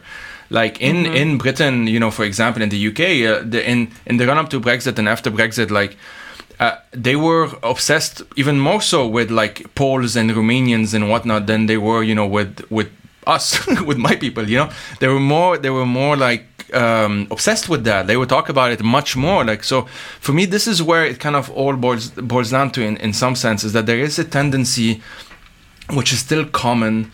And okay, I'll give you a quick example that when the recent uptick in violence, and that's always complicated to mention the language in the context of Israel-Palestine, is, I think last year, I mean, lots of folks, Palestinians, others, were kind of surprised, pleasantly so, to some extent, that Palestinians were being platformed in like Palestinians were actually being talked to in like on CNN and stuff like that. And this is 70 plus years at this point, and it's so uncommon that this was genuinely part of the topic of conversation, like the times are changing and whatnot. And sure, maybe they are, or whatever that means. But of course, there is the question of like, why did it take so long, and what does it say about the coverage itself? If the fundamental framework was about conflict, quote unquote, then this is, you're going to assume that there are both sides, and obviously Israelis are more used to, or Israeli government agents especially, or officials or journalists or whatever, are more used to speaking to Westerners than Palestinians are, or more heard in any case.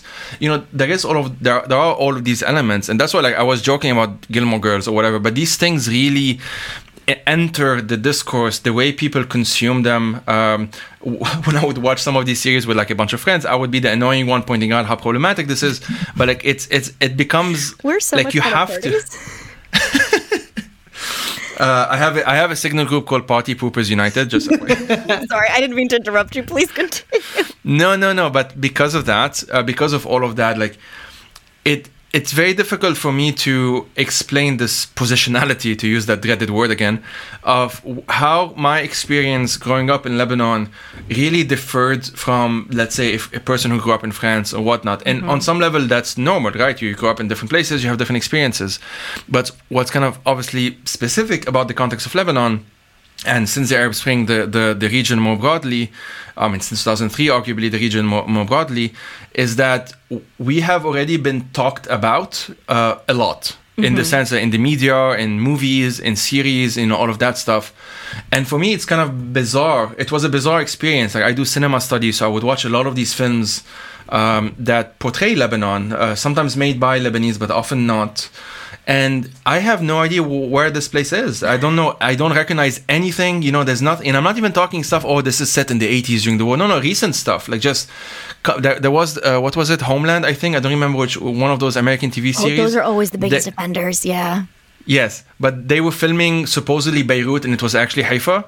And there were like Hebrew signs, it was supposed to be contemporary. It's like, just stuff like that, it gets taken for granted a lot how wrong how easy it is to just include basic facts and what it says, when you really don't feel like you have any need to, because your audience don't know about it anyway, or you assume they don't know about it, and in any case your audience are not the peoples you're talking about, right? So these things are very embedded in how discourse is often how discourse often happens. And it percolates, right? Like, it's embedded in everything, from cultural study, from the media to as in news media, to cinema, movies, books, whatnot, and obviously to politics. It was a bizarre experience growing up in Lebanon and kind of consuming a lot of Western media. Like, that's basically how I learned English, and then it became my working language and all of that stuff. It's a non-uncommon story in a lot of circles, but not completely connecting the dots, for a long time between what they were talking about when they were talking about, quote unquote, us, and in who the audience was and whatnot. Like, there was a disconnect, and this, James Baldwin talks about it, and obviously in the case of African Americans, it's I think arguably a much more violent and ongoing thing, in which he has this example where he would watch a movie when he was a young kid, and he didn't know that he was supposed to be the black person in that movie.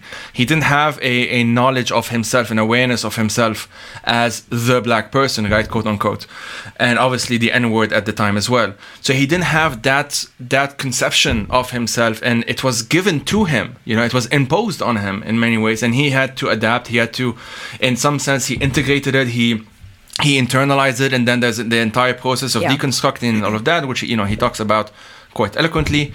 And in my case, like, there's been kind of a similar trajectory, in which I can't, now it sounds bizarre when I say it out loud, but growing up, I didn't quite even associate myself with, let's say, the Muslim or the Muslim Arabs who were on TV, because we grew up Lebanese Christians in a middle class household in Lebanon, and I didn't quite know that the people who were having these portrayals didn't know what the nuanced differences between the different groups of Arabs or whatnot were anyway. And of course, we can think of the example post 9/11 of like Sikhs being attacked in Canada or the US and stuff like that, right? Because it's racialized, and when it's racialized, it's obviously not, it's not quote unquote logical. But so it's been a bizarre experience. I give this example a number of times that I genuinely did not know that Muslims use the word Allah. I just did not know this, because everyone in my area when I was growing up was a Christian, and Allah is just the Arabic word for God, and so we would say Allah and we meant Jesus. And so it was a very, very weird out of body experience. That's how I can describe it.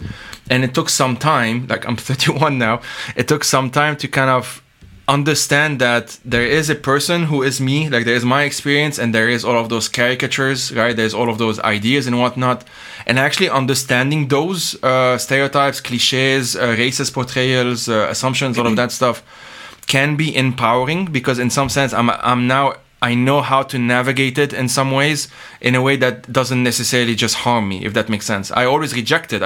When I say navigating, I don't mean I accept it. But it says I know what's coming. And because if I know what's coming, I'm able to sort of adapt accordingly. And so this, rather awkwardly, I wanted to segue to, we did warn listeners at the beginning that we have too many things to talk about. So that's, honestly, if you're still listening, that's on you. This is your problem. This is your problem. Like, that's not my problem. But the idea of whiteness, quote unquote, and usually we mean that in the context of the US. I have some insights in the context of France as well when it comes to Lebanon and Lebanese Christians specifically. But let's focus on what we sort of know, because I don't want to, it's not going to be an entire like an America thing or talking specifically only about like US race relations, for lack of a better term or whatever. But I'm very interested in this idea because obviously now I think it's becoming more and more known that the idea of whiteness, the idea of race, those are social constructs, but it's still taken for granted, obviously, in many circles, if not most circles. And so it surprises people when they find out, for example, that actually historically and in many ways to this day, Arab Americans were categorized as white. Because this goes back to a case, infamous case that people can look up like 100-something years ago, of a Syrian man, I believe, I don't remember or a Syrian Christian who wanted to argue that he was white because of whatever. So because this obviously continued to this day and whatnot, and while in media portrayal and politics, obviously the average Arab American is still stigmatized and whatnot, but there is this very complicated history that, for example, if you don't know it, you may not quite understand why there are like Lebanese Christian Americans, especially, this was especially the case after 9/11, after the invasion of Iraq in 2003, who were positioning themselves as far right, basically. You know, they were, to use that example I mentioned at the beginning of this conversation, they were the ones who were kind of being the useful other to the racists and to the white supremacists and to the Islamophobes, because they would say, you hate Muslims, I'm from Lebanon, they killed us all, that sort of thing. And this becomes very complicated, obviously, when you then broaden the conversation and you want to start including all of the diasporas and all of the experiences and all of that stuff and the different things that can be said, but maybe the person who's saying them doesn't have the same intention or doesn't mean it in the same way, all of that stuff. So can we talk a bit, to the extent that we feel it's useful to the overall thread of this conversation already, talk about how these social constructs have affected maybe your lives or lives of folks that you know, and what has sort of been your journey or your process to untangle that very fun mess? For me specifically, because I'm also from Iran, my family's from Iran, I had to deal with very specific anti-Iranian sentiment, especially after the hostage crisis in 79 or whenever it was. So growing up, I felt stigmatized for that reason.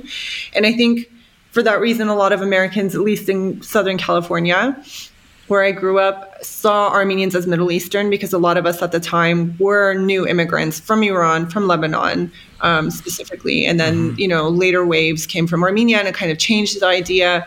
So I did grow up. And I think, there's something to be said about being a visible minority. we're big enough in numbers in Southern California where people kind of know who we are, but that's kind of a negative. There's like a negative association around us. Whereas in France, for example, that's not the case. It's quite positive. But then, when I was living in the UK, people kind of didn't know who Armenians were, and they were like, "Oh, you're Romanian," kind of thing.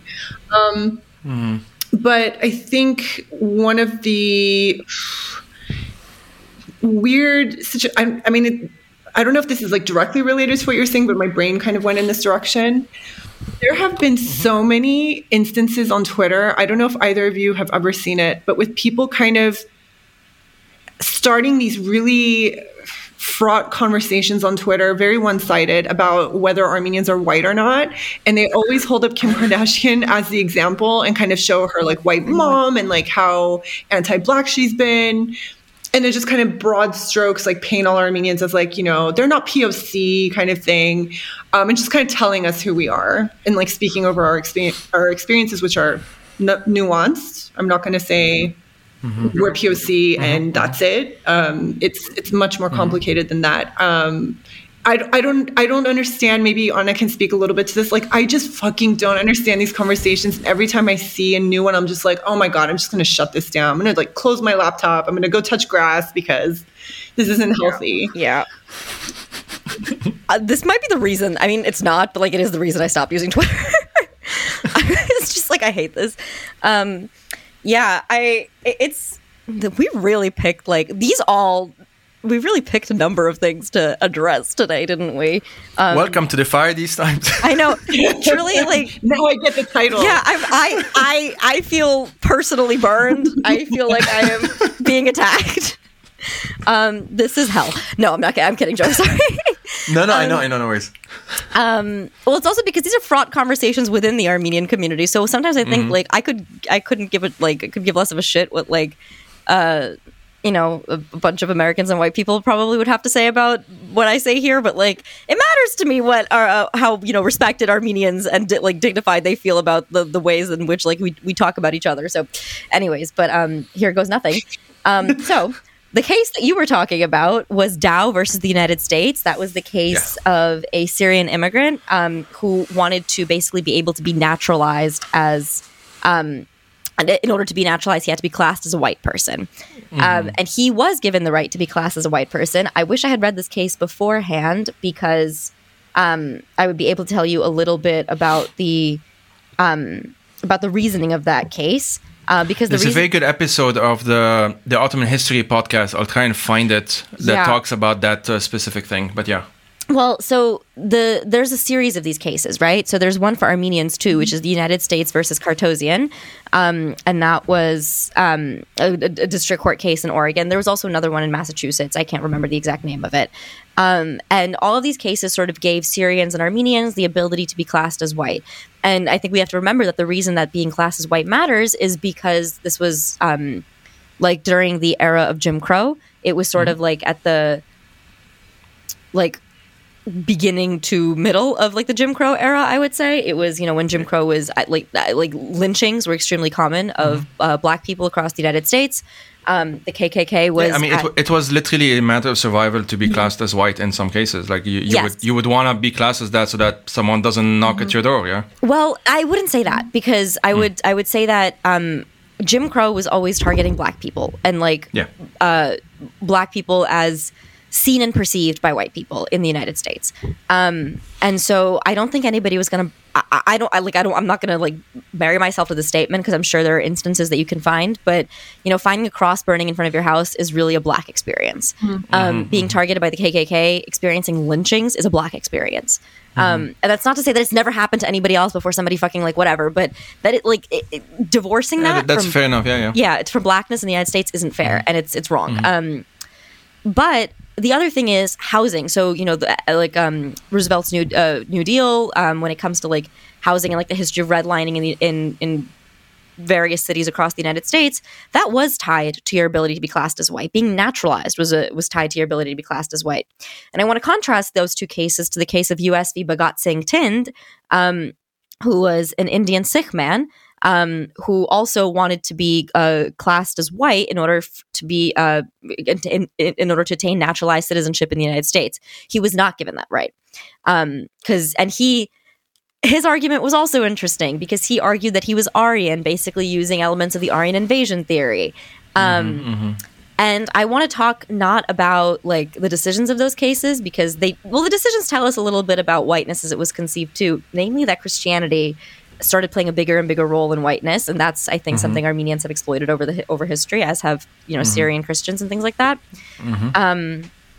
But our arguments also play a role because there's something in common with both, with what we all argued, which is that all of these groups argued that we were white. We argued for various reasons, like using various like touchstones of whiteness to say that we were white. And I like to talk about that because it's something I think Armenians don't acknowledge we don't acknowledge enough, I feel like, which is that by saying that we're white, by saying that, because we're Christian, we have proximity to whiteness. Bhagat Singh Tin saying that because of the Aryan invasion theory, he's, a member of the Caucasian race. We were validating and participating in Jim Crow. So even those arguments, and I understand that, it was a matter of survival. It was really trying to, it was a matter of trying to access basic resources in the United States, because when you do something as violent and sort of all-encompassing as when you create a system like Jim Crow, it will touch everything. And you end up in these weird situations where you have to decide, well, is someone white to get housing? So it's violent.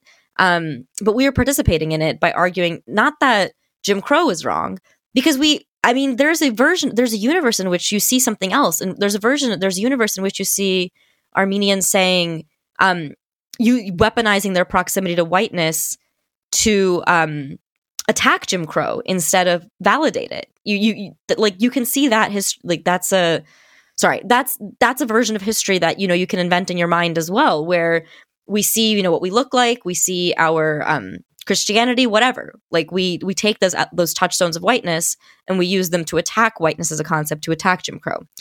That's really not systematically where Armenian history and the history of Armenian Americans went.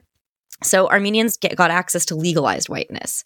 That's not to negate the experience of actual whiteness, because that's not really something that you can gain access to as easily.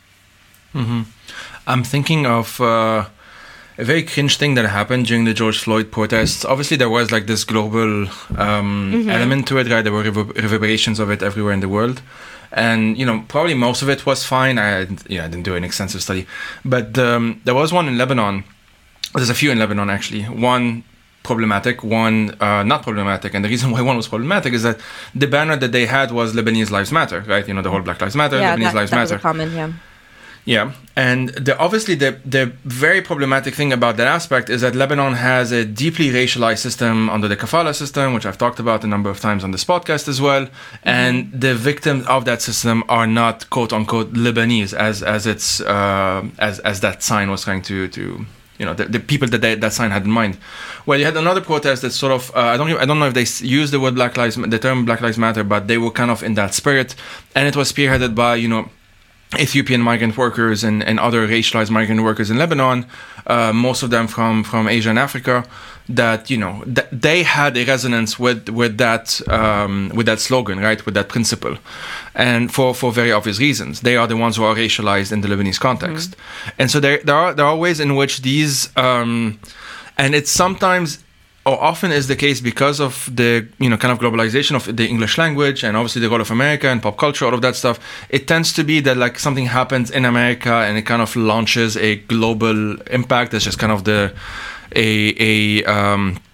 common after effect in some sense, but it obviously then stuff gets lost in translation and not every all of that stuff. So all of this to say, so I don't get lost in kind of the weeds of this of my own very messy mind right now, is that Lebanon, and the reason why I said positionality at the beginning, Lebanon has this very bizarre, and I don't know if that's the right term, but very unique, although everything is unique, but for me, a very specific, let's say, positionality in its own history. And as someone who is Lebanese, but not just Lebanese, but from a quote-unquote Lebanese Christian family, from a certain class, from a certain area, from a certain whatever, all of those stuff allowed me in a bizarre, I'm using that term too often, sorry. And it allowed me to have access in some sense to the narrative or the dominant discourses when it came to Islamophobia, when it came to racism, because in some sense they were often the people who were using those the people who were participating in that discourse were using folks like me in mind, right? Like I'm thinking, I wrote an article for Al Jazeera on the Meloni phenomenon, the far right in Italy, and she had, I don't know if she still does, but she has the Noon, the N letter on her Twitter profile, and that's a reference to the persecution of Christians by ISIS. And so from her perspective, Christians in the Middle East need to just be protected, and it's an Islam versus Christianity thing and whatnot, which tends to obviously participate in Islamophobic discourse, but also erase the Christians of Iraq, of Syria, of Lebanon, and whatnot, who are complicated, who have just different politics. Some are right wing, some are fascist, some are lefty, some are don't know. It's a complicated situation, and when we don't want, and I'm saying when folks don't want to accept the complexity of situation, you have all of these consequences that happen that usually affect the people being talked about, or and saying it in a different way, the people being erased in that discourse, if that makes sense. Yeah, I was thinking that those Christians in the Middle East are also targeted by the racialization of Islam, because the racialization of Muslim identity has created it's sort of it then becomes geographic, and so policies targeting those same policies that far right people advocate for then end up targeting extremely unfairly also religious minorities in the Middle East, which is just a byproduct from exactly which is a byproduct of stupid decisions. It's a byproduct of stupid racist decisions. But something that Armenian identity only ever comes up on Twitter or anywhere when one of two things happens, is what I've noticed, is when an Armenian has done something super fucking racist and all Armenians want to use our want to sort of use status as oppression as a way to defer from that, or when Armenians are being murdered and people want to use our status, our proximity to whiteness, to ignore that. Yep. Both are exhausting. I hate both, and I would like to put my head through a wall anytime any of them come up. But it's it's very frustrating because as Armenians, we do occupy a lot of proximity to whiteness, and we have weaponized that proximity to whiteness to almost no benefit to ourselves, but we've desperately clung to it to try and get attention to Armenia, and it hasn't been particularly effective, because at the end of the day, they're not going to care about you because you you really try to become as close to them as possible. It's just quickly, it's I think he was Syrian Christian American, I don't remember, or Iraqi Christian American, but he voted for Trump and then was kind of shocked that he was on the receiving end of the deportation. I never saw liberals leaving my faith. yeah, but it's it's a complicated conversation, but also why we started this by talking about diaspora, because Armenians occupy a certain space in the United States, and that is everything in the United States is underpinned by the history of chattel slavery and Jim Crow. So to sort of give ourselves a status in the United, and I do not have an answer to, are we white, are we POC? I don't fucking care. The fact that we fall in and out of those categories should tell you a lot about what whiteness means in the United States, because we are at the edges of it, and our inclusion and exclusion from them can tell you more about the system than anything about ourselves, because whatever. But we occupy proximity to whiteness in the United States. Globally, though, that doesn't, what does that fucking do for the Armenians in Artsakh who are living under a blockade right now, right?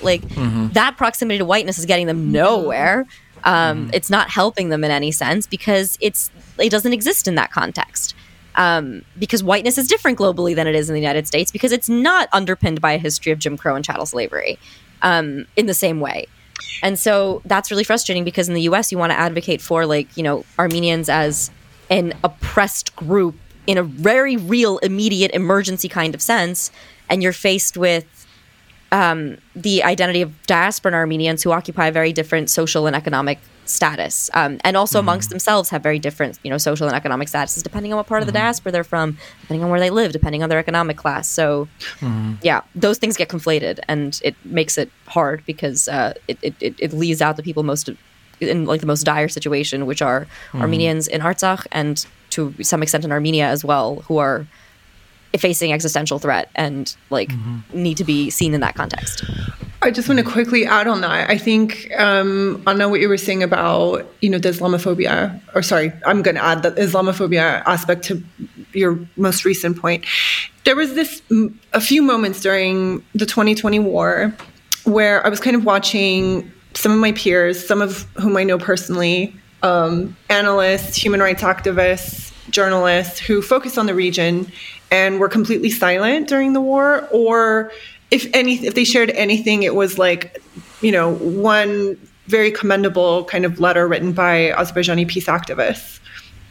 That was the only thing they shared. Yeah. And I remember, having this conversation over and over. Some people would ask me, why are they not saying anything? And I still don't have an answer. I still don't know. But my suspicion, I think some of them saw us as equal in terms of power, but they didn't want to be seen as Islamophobic by necessarily kind of speaking out against the violence. I honestly think that's one of the reasons. I mean, I think, the reasoning is quite complex and there's lots of pieces to it, but I think that's one of the major ones. Yeah, I can see that being the case. Well, because there's been also some history of because Armenians and Christianity is extremely tied. Like I'm a Christian, or it's it's like a part of my life. But Christianity is quite tied to Armenian identity, and it's also beyond a religious belief. It's also a cultural marker. So it is targeted by Azerbaijan and Turkey in trying to erase Armenian-ness because it's a cultural marker. But it's not a religious conflict, and I think that we've advocated around that Christianity before, which has, and certainly Armenians have participated in Islamophobia before, and I think Gadina and I try really fucking hard to that's why we're trying to be very clear with our terms and what we're talking about, because just because it doesn't fit into the Western idea of or Western leftist idea of what is oppression. Of who is oppressed and who is not does not they think of it based on identity markers, when in reality it's this is a calculation of power. Exactly, and this is another kind of exploitation of the U.S. system where people will actually self-censor or not kind of speak out against literal violence happening right now because they see if Armenians are Christian, they're probably more privileged globally. Yeah, for sure. But this is also why leftists and liberals in the U.S. really struggle with caste in India, because it's so beyond their idea of oppression and racial identity. And I mean, this has happened. There have been as many more people immigrate from India to the United States. Casteism is also exported, and export is a weird way to, is also it comes with that as well, because people have access to travel and things like that. It's often upper caste wealthy people, and that's created a lot of universities now in the US, or I wouldn't say a lot, some universities in the US now are adopting anti-caste policies, or anti-caste discrimination policies, because it's becoming a real issue that lower caste and Dalit people are facing when living in the United States. And the thing is, the oppressor's argument becomes, well, this is anti-Hindu, this is anti-Indian, and that's a really easy way to bamboozle left-wing identity, people who are steeped in identity politics. And this isn't me knocking identity politics as an entire. We've been freaking quoting James Baldwin this whole time. That's not the goal here. But it is to say that identity is complicated and different, and we have to sort of the U.S. is not the only empire in this world. It's not the only oppressor in this world. And when looking at a world of many different oppressors and many different empires, some of which are much more relevant to some people's lives, right? Our Armenians' lives, or the Russian Empire is much more relevant to their lives. The Turkish Empire is much more relevant to their lives than the American one in this particular moment. And so, that's just something we have to, I don't know, these conversations have to be had with a lot of specificity. And that's not I think people get they're well, now we can't generalize at all. We can't make any broad theses. That's not true. Specificity and being able to identify these things does not prevent you from being able to have broader theses and like drawing out broader conclusions, which are vital for, I don't know, struggle. But they're also like, they have to be borne out by reality. Like you can't like, you can't just create more and more subaltern people just because like you're uncomfortable really parsing out who is oppressing them and what's affecting them the most. So yeah, Armenians really like, I think we've also done not a great job of it because we've weaponized some of our privileges in ways that I think in the long run, really to our own detriment. Because it's prevented us from being able to form alliances with groups that we have natural and like whose struggles are vital to ours and like who don't even know that our struggle is vital to theirs. Yeah. So a couple of things, and we have to kind of slowly wrap up because oh my God, 2 hours. Yeah. But so one thing on cast, I'll show you guys. Like, there's this book that So you know it, good. Okay. Oh wait, you should say it out loud. Yeah. So I'm gonna have her on. It's a book called The Trauma of Caste: A Dalit Feminist Meditation on Survivorship, Healing, and Abolition by Tinmosi Sundararajan. Apologies if I butchered the family name. She was on the podcast. I'm reading it now. She was on the Conspirituality podcast as well. Folks can listen to that one. It was a really, really good episode. But so I forgot what the second thing was. Sorry, it's okay. It doesn't matter. It's okay. So with that in mind, let us, if it's okay to kind of wrap up, and I usually ask folks to do a bit of homework, in which I ask them to just recommend 1, 2, 3 books, however many they want to recommend, and usually on any topic. It doesn't have to be on the topic that we've been discussing. Well, it can be. So kind of up to you, and then we'll say goodbye to the patient soldiers who have survived until now. Thank you for listening, made it to the end listeners. of this, my God. You made it. You're amazing. You're here. Okay, Karena, you want to go first? So my book would be the one that I mentioned earlier in the podcast. It's called The Politics of Exile, and it's written by Elizabeth Dauphiné. Her family name is spelled Dauphinee. And again, it's kind of a meditation on, whether one can be objective in kind of hell times like war. Nana? Oh God. Whenever somebody asks me for something to read, it flies out of my brain instantly. I would say I'm like living in the U.S. right now, so this is but like I would say like it's not a book, but Our Prison's Obsolete by Angela Davis. It made me a lot more empathetic to my own people in a very bizarre way. But yeah. Cool. I've read that book. It's really good. Yeah. Okay. And now I'm also recommending stuff, and I'm currently reading The Dawn of Everything by the two Davids, Graeber and Wenbro, and it's amazing.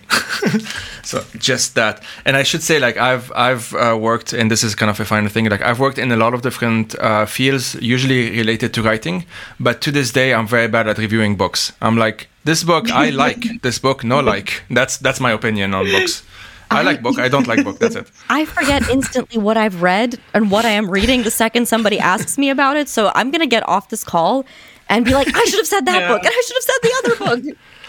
It's so bad. It's fine. And the books we mentioned, as always, I'll mention them in the show notes. With